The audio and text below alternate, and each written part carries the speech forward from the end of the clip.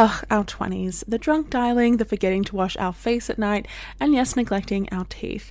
Don't do that last one. You only get one set of teeth, so you need to protect them.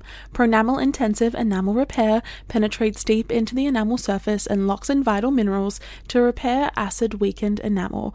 Pronamel also makes a new mouthwash, which helps to repair acid-weakened enamel beyond brushing alone. Pronamel is the #1 dentist-recommended brand for acid erosion, so buy Pronamel Repair anywhere you buy your toothpaste or mouthwash. Visit pronamel.com today. Conair is spreading love and celebrating women, not just on International Women's Day, but every day with Conair Girl Bomb. Girl Bomb is their new line of powerful hair removal tools made just for us. Whether it's the silky smooth skin or the empowering confidence boost you get, Conair Girl Bomb is here to amp up those positive vibes with some self-care. So, to all the beautiful women out there, keep shining, keep being you, and treat yourself to some Conair Girl Bomb magic. You deserve it. Now available at Walgreens. Are you ready to move your career forward? Make your comeback with Purdue Global and get college credit for your work, school life, or military experiences. With these credits, you may have already completed up to 75% of your undergraduate degree. You've worked hard to get where you are. It's time to get the recognition you deserve and earn a degree you'll be proud of, one that employers will trust and respect. When you take the next step in your life and career, make it count with Purdue Global, Purdue's online university for working adults. Start your comeback at purdueglobal.edu.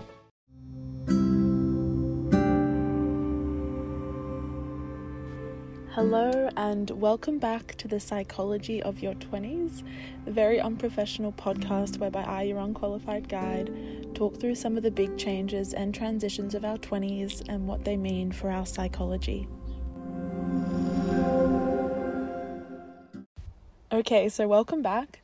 I'm recording this episode in my car, in my backyard today, just because you know how it is, lockdown, all my housemates are home. I don't really want to annoy them with my ranting about this week's topic. It also means if you hear like some beautiful bird noises, hopefully it brings something to the ambience. It's very Snow White-esque. Okay, let's get into it. So this episode is probably my absolute favorite I have ever recorded. And don't get me wrong, I really have loved all the other topics that I've covered, but I think that none have kind of struck me so personally as this one, and it's really hit a bit of a raw nerve, honestly, like researching this, thinking about this, because currently, if you don't know, Canberra is in lockdown due to the Delta strain, as many parts of Australia. Thanks Sydney for that one. But as much as it has, created some existential dread, it's also given me a lot of thinking time and reflection time, and something that I've been really thinking about a lot in this period of isolation is unrequited love. I posted about this on my Instagram, I think maybe like a week ago, and overwhelmingly people really wanted to hear about the psychological underpinnings of this experience. A love that is unrequited and unreciprocated is such a universal and shared experience, and I think it's such a consuming one too. It suffocates all else in our minds, and it extends beyond reason and rationality in so many ways. Despite all acknowledgement, that someone does not love you back, we cannot help but pine and suffer after them.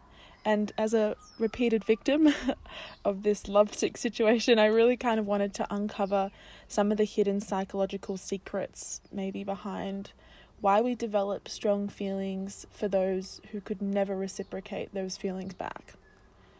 Now, I feel like I don't really need to explain how unrequited love relates to our 20s. Like, let's not kid ourselves. Spotify, it gives me a little wrap up of the ages or demographics of people who listen each week, and overwhelmingly, or as the title of my podcast could probably predict, the majority of you are in your 20s, and I'm sure are very familiar with this feeling, that fucking gut-wrenching feeling of having these insanely strong emotions and expectations of someone who will never, could never return them.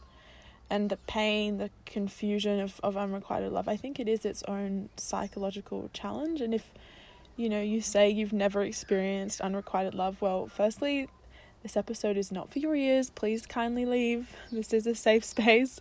But secondly, I think you're probably lying to yourself. I refuse to believe that there is someone out there who has only ever loved those who has loved them back in equal measure. It's impossible. Like, psychology literally says it's impossible, which we'll obviously get to in a moment. Anyhow, like I mentioned, I've been thinking about unrequited love quite a lot in this time of lockdown. I kind of used to semi-joke that I came out of the room in a state of unrequited love, and I still slightly believe it.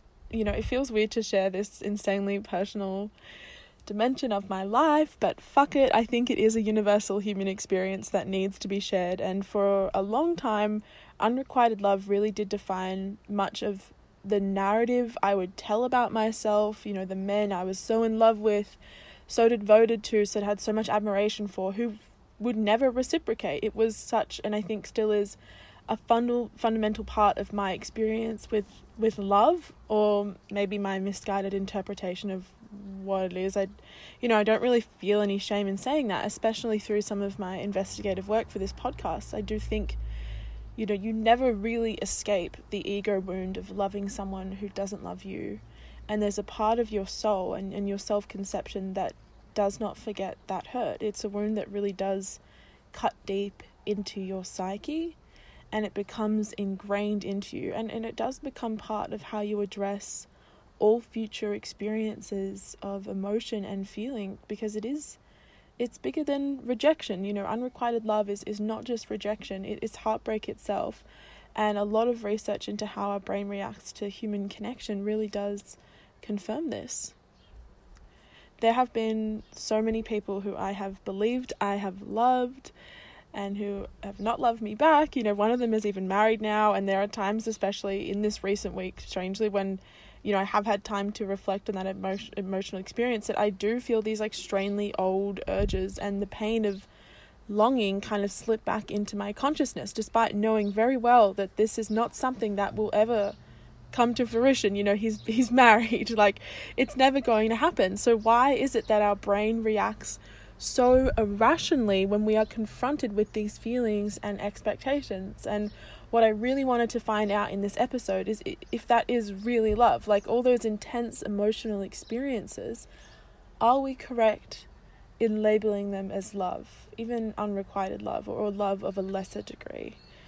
So like I said, a highly personal episode, but I think I've always said this podcast was for my own self-exploration, and if you get something out of it, if you connect to my stories of, always being the one who has more to give than I could ever receive, I'm glad that you can get something out of it. And I feel like I've talked to my friends about this so often. This is probably time for an immense shout out to my friends like Kate and Erin, friends of the show, who I think for years have witnessed me becoming overly invested in silly little men and then crying on their shoulder a month later. But I always hear the same line of reasoning for this predicament. It's always, you love too much, you care too deeply, you see the best in everyone, you have so much to give. And this episode is really dedicated to erasing that myth that only those who have this surging capacity to feel end up in a predicament of unrequited love. Make no mistake, unrequited love has an origin in our formative experiences and how we've been taught to expect rewards and returns from our expression of emotion. And unrequited love can occur because our mind is simply hijacked or programmed to respond to what we interpret as love in a very specific way and beyond a level of consciousness. So okay, with that kind of fun thought in mind, let's jump into the psychology of it all.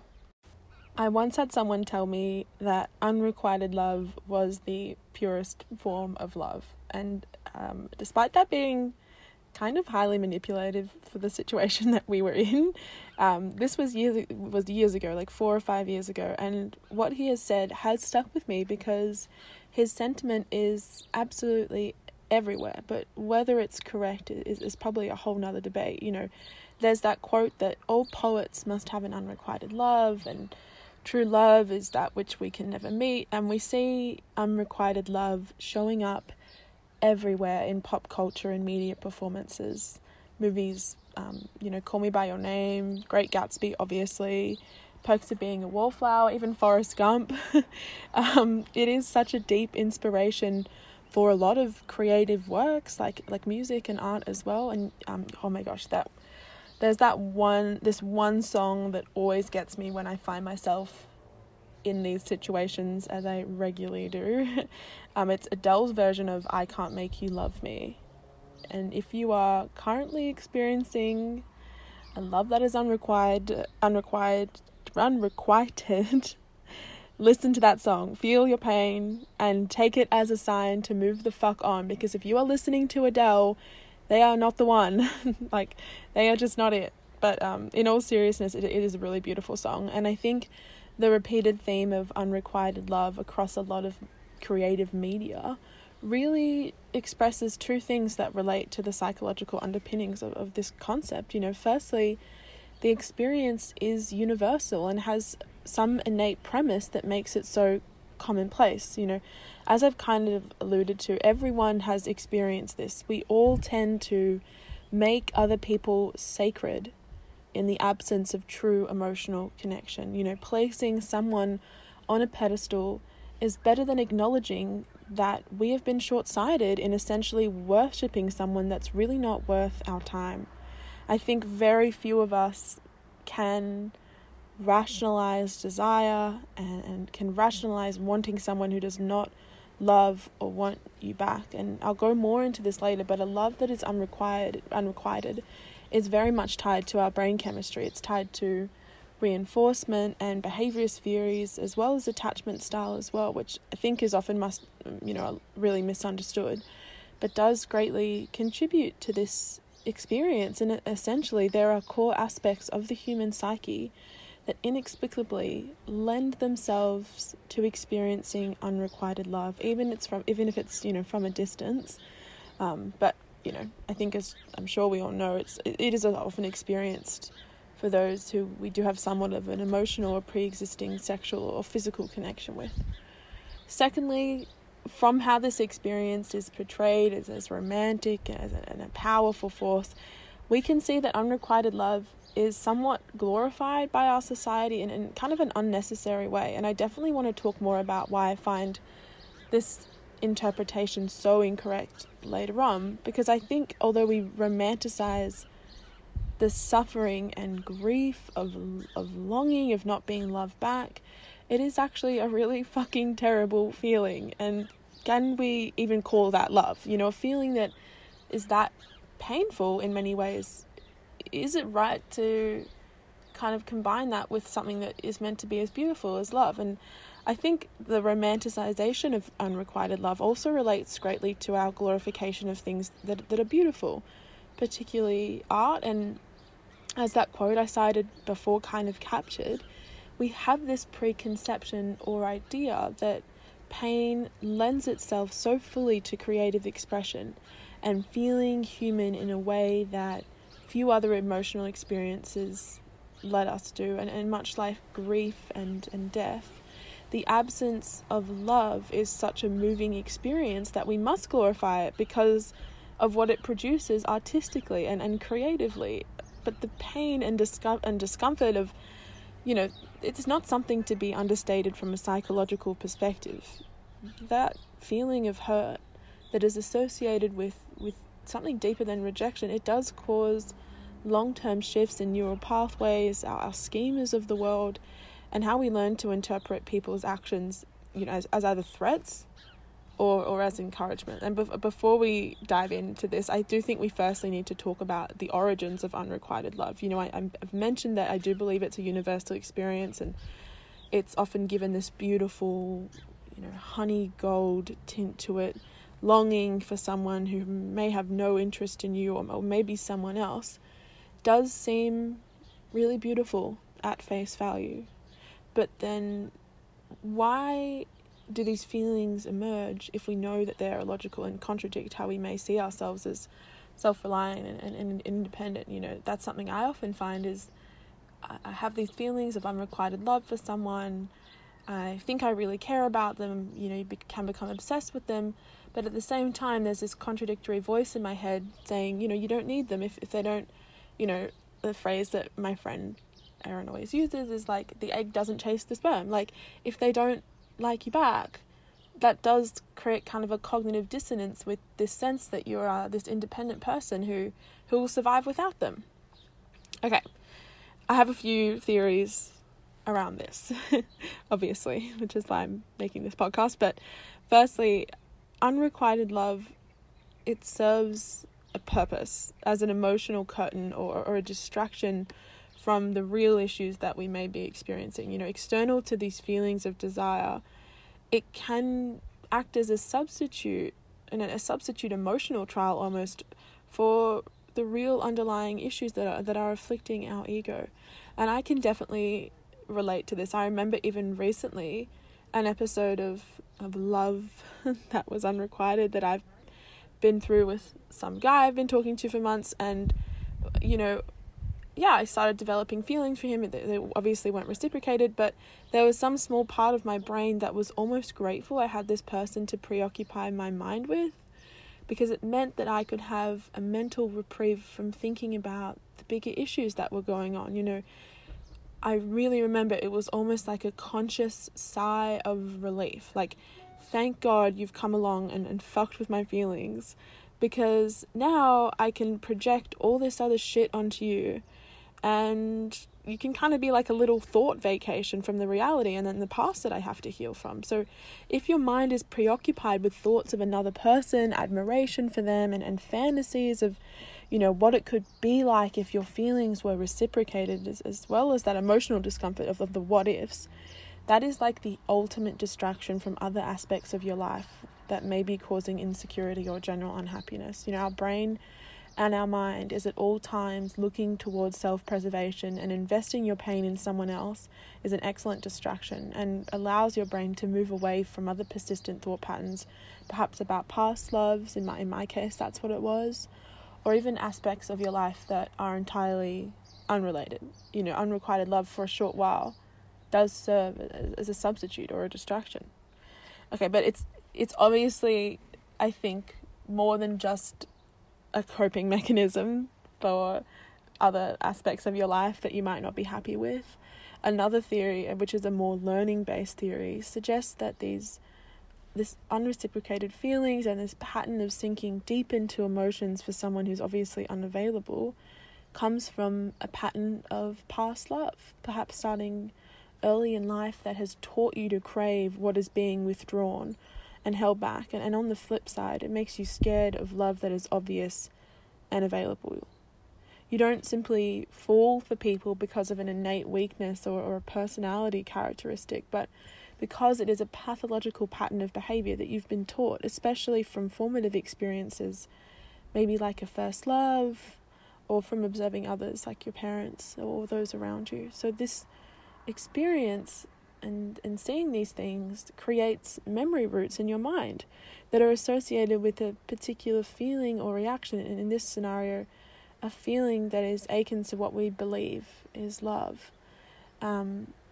So for example, say the first person you ever loved or dated was really inconsistent with how they showed affection, or they would say things that contradicted their actions, like saying that they loved you and then showing little physical intimacy, or few acts that actually reflected that love. They had the words for it, but they weren't able to kind of demonstrate that they did have these feelings, but they call it love, and you assume that's love. So in the future, when you have feelings for someone who reacts in a similar way, that's love to you. You convince yourself of the possibility that, what is one-sided, quite obviously, it may actually be more nuanced. Like, no wonder you'll be attracted to people who are similarly withdrawn, or in some cases just like blatantly uninterested, because our brain is confused. It's programmed in some way to take ambiguous situations, or situations even of ambivalence from another person, reflect back on those early experiences of love, and match these experiences. You see those similarities, and this kind of results in a cycle of feeling, of emotion, of care that is, really unsatisfying. and probably often one-sided because, well, obviously you continuously fixate on people who are not interested. Love that is available, on the other hand, may be scary because it doesn't match your pre-existing and internal conception of what that feeling should look like. It kind of all comes down to what we expect love and relationships to appear like. And this also connects to attachment styles, which I alluded to earlier. Getting stuck in the loop or repetition of consuming, crushes and unrequited love, this kind of signals towards a fearful avoidant attachment style, which is in contrast with something like secure attachment. So let's break this down a little bit, because I know attachment style gets talked about quite a lot, but what do they actually mean? Okay, so these 4 attachment styles. So yeah, there are 4 attachment styles, one of which really relates to unrequited love, and then there's kind of 2 that are in the middle, and then there's one that's, secure attachment. And that's we'll start with that one. Secure attachment is like the gold standard. Like, if you want to pick an attachment style, you probably want to pick this one. People with this attachment style, they have the ability to form secure, loving relationships. Who doesn't want that? They're not afraid of intimacy, and they're able to depend on others without becoming, totally dependent on that person. They're also better able to recognize when someone is not interested and remove themselves. So it's kind of in the name, secure attachment style. These people, they're secure in how love is shown and their interpretations of love, and they can reciprocate but also receive. So next we have anxious attachment. This is marked by deep fear of abandonment and clingy behavior. And then we have avoidant or dismissive, which I think is probably the shittiest or the second shittiest form of attachment style someone can have. So essentially what this attachment style means is you just have a fear of intimacy, and you really just avoid getting close to anyone. People with this dismissive and ambivalent or avoidant, whatever you want to call it, attachment style, they're more likely to have relationships whereby one party is just highly emotionally unavailable, and they really prefer to be independent. Finally, we have fearful avoidant attachment style. And this is kind of a combination of anxious and avoidant attachment style. So people with fearful avoidant, they desperately crave affection, but they also want to avoid it at all costs. This is kind of why it's also known as disorganized attachment, and it is associated with significant psychological and relational risks, including a greater likelihood of a repetition or pattern of unrequited obsessions and unrequited love. And this style, it's developed in the formative years of a person's life, and it's highly dependent on the responses and the nature of their bond with their primary caregiver, so usually their mother or their father, and the kind of bonding one has with their primary caretaker in their formative years goes on to define their attachment style. So someone with fearful avoidant probably had a parent or maybe an early relationship in which love was shown inconsistently and perhaps combined with violence or manipulation or emotional abuse. It may also then, the flip side of that may be that a lot of love bombing may have taken place in response. So the person, whether it's a first boyfriend or girlfriend or a parent, they withdraw love, they combine love with manipulation, and then they also, overwhelm you with love when they feel guilty. So this person kind of learns to crave a love that is withheld, but is also fearful of feelings that are obvious and apparent because they indicate, something else coming along. And this kind of leads to this cycle of unrequited love. Okay. Obviously, this is not the only answer. I've pointed out multiple times the universality of this experience. So there is another element, and it's not just those with fearful avoidant who would find themselves in this situation, because this attachment style only makes up 4% of the population, and if the statement I'm making, and I'm pretty sure I would be right, like most people have experienced unrequited love. You know, if only 4% of the population is fearful avoidant, this assumption that it's just because of your attachment style is obviously incorrect. So another theory put forward is that unrequited love also has a lot to do with sunk costs and variable reward and, you know, self-delusion as well. So if you like someone and you've built this image of a future with them or a fantasy in which they play a role, you have invested in the notion that they are a good person and someone who is worth your time. We often will also make the mistake of viewing everything they do with rose-tinted glasses and giving their actions a lot more meaning than they probably deserve. So in this way, it's hard to break away from those feelings because of sunk costs. Essentially, we've already spent emotional capital on this person and time that cannot be recovered. And if we have already, you know, metaphorically spent this emotional currency, we don't want that to go to waste. So we continue to pursue them either in our minds or externally because we want these sunk costs to have some output or a positive consequence for us. We don't want to lose that investment of time and energy and thought that we've placed in that person. Secondly, when we are experiencing love that is unrequited, we also have to consider variable rewards. So the use of variable rewards, it's more of like an economic term, but it's often used in marketing, but variable reward, it's used in gambling all the time because it's a pattern of reinforcement that is just scientifically proven to be the easiest way to get someone hooked to an activity. So essentially, your behavior is rewarded on a schedule that is impossible to predict. So with gambling, you know, it's the best example because you just never know when you're going to get a jackpot or when you're going to get your money back. So in regards to relationships, for example, you know, you text someone and sometimes they leave you on red for like days. And other times they're super enthused and they get back to you quickly, but it's impossible to tell when each response may occur. So think about this in the case of unrequited love. You know, you have these feelings for a person, and occasionally that person may accidentally or maybe purposely reinforce them by hanging out with you, laughing with you, reaching out. And every time we try and pull away and be reasonable or realistic about our feelings, this variable reward schedule kind of sinks us back into it. It's really difficult to escape.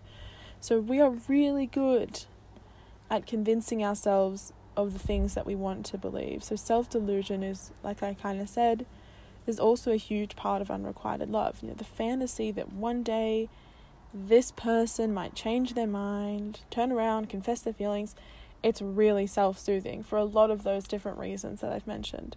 And often it is that person who is the most unavailable, which is why we become hooked, because it is their unwillingness to acknowledge you as a sexual or romantic partner that keeps you in a state of expectancy and longing. And this may especially be the case for those who are high achievers or those who have big ambitions. You know, we are so often told that if it was easy, everyone would have it. So you want the thing that is most unattainable. So you subconsciously go after the least available person because to win them would be just the biggest hit of self-endorsement.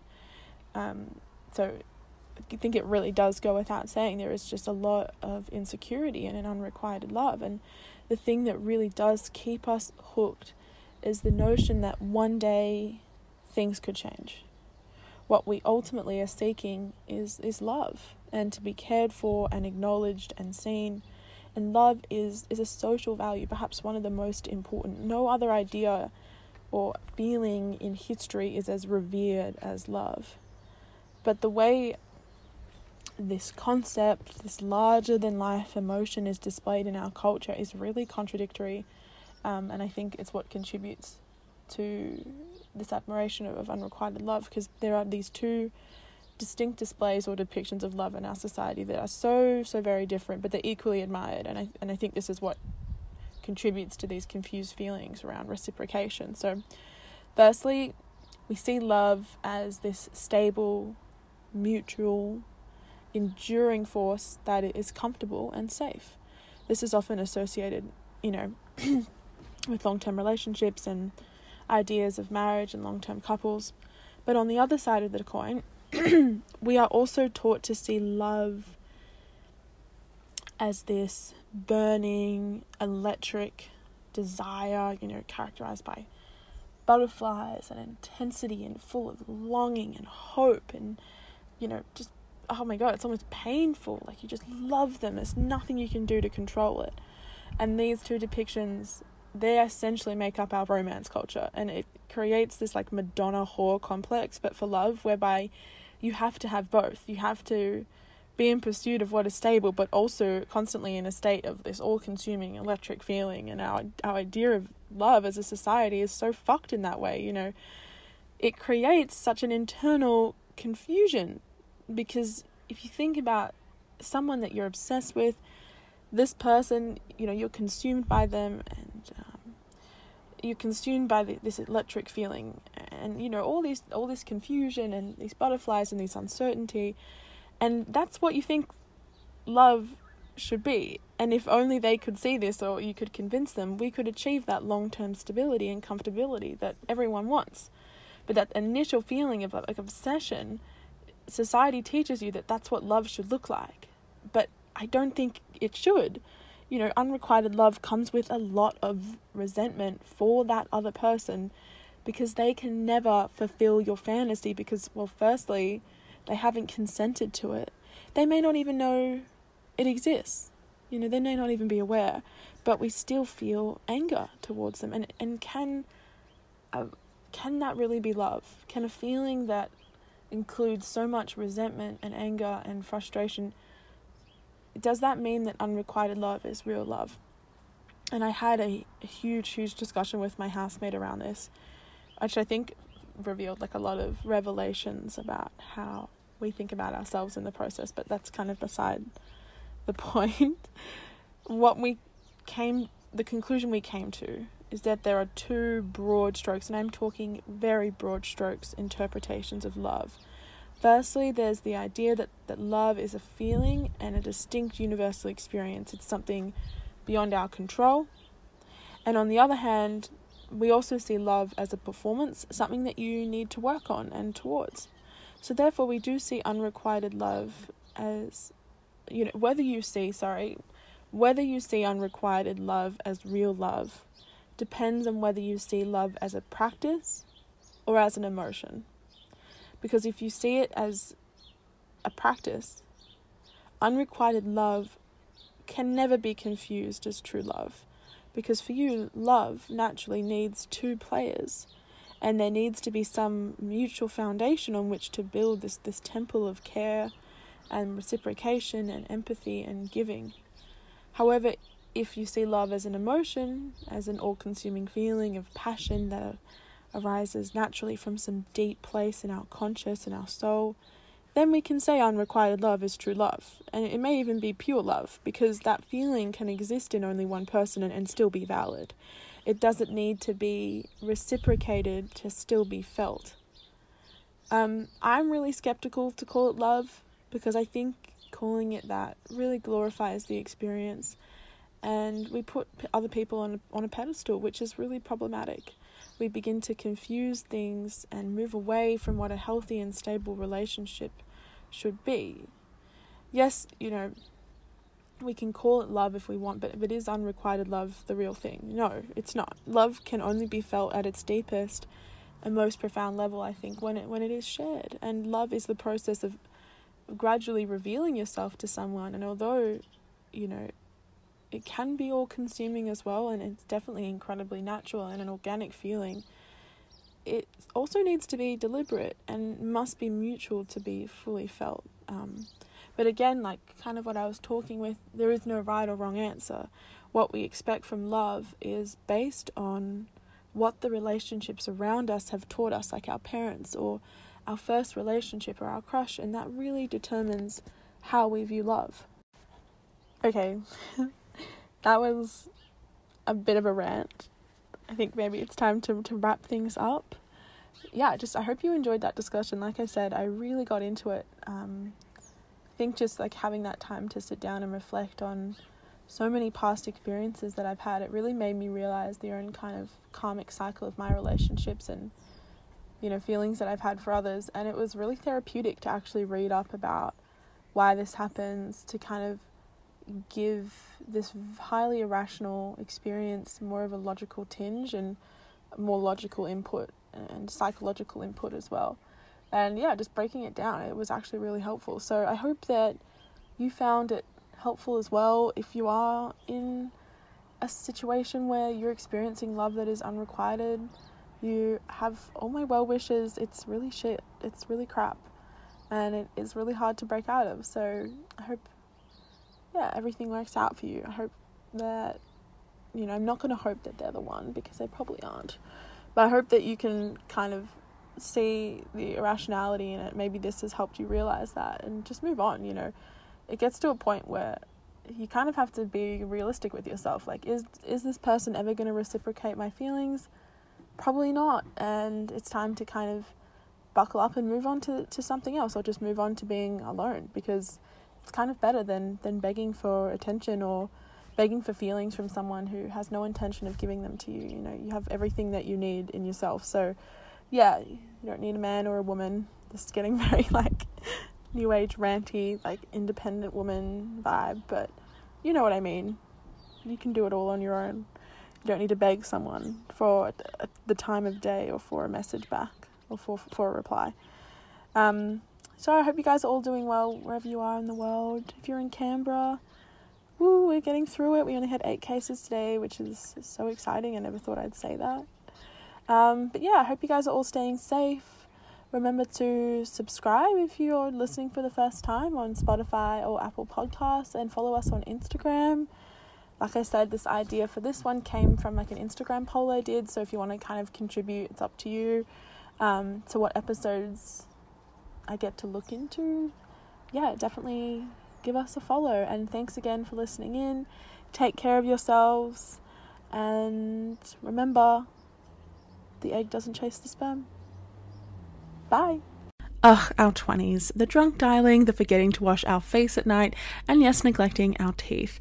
Don't do that last one. You only get one set of teeth, so you need to protect them. Pronamel Intensive Enamel Repair penetrates deep into the enamel surface and locks in vital minerals to repair acid-weakened enamel. Pronamel also makes a new mouthwash, which helps to repair acid-weakened enamel beyond brushing alone. Pronamel is the #1 dentist-recommended brand for acid erosion, so buy Pronamel Repair anywhere you buy your toothpaste or mouthwash. Visit pronamel.com today. Infiniti presents a new chapter in luxury, the premiere of the all-new 2025 Infiniti QX80, live March 20th from the Edge at Hudson Yards in New York City, featuring a performance by John Batiste. The all-new 2025 Infiniti QX80 is an SUV designed to help every passenger feel just right. Be the first to see it March 20th at 7 p.m. Eastern, only on iHeartRadio's YouTube channel. Save the date at new-QX80.com. Don't miss it. 2025 QX80 coming this summer. Conair is spreading love and celebrating women, not just on International Women's Day, but every day with Conair Girl Bomb. Girl Bomb is their new line of powerful hair removal tools made just for us. Whether it's the silky smooth skin or the empowering confidence boost you get, Conair Girl Bomb is here to amp up those positive vibes with some self-care. So, to all the beautiful women out there, keep shining, keep being you, and treat yourself to some Conair Girl Bomb magic. You deserve it. Now available at Walgreens.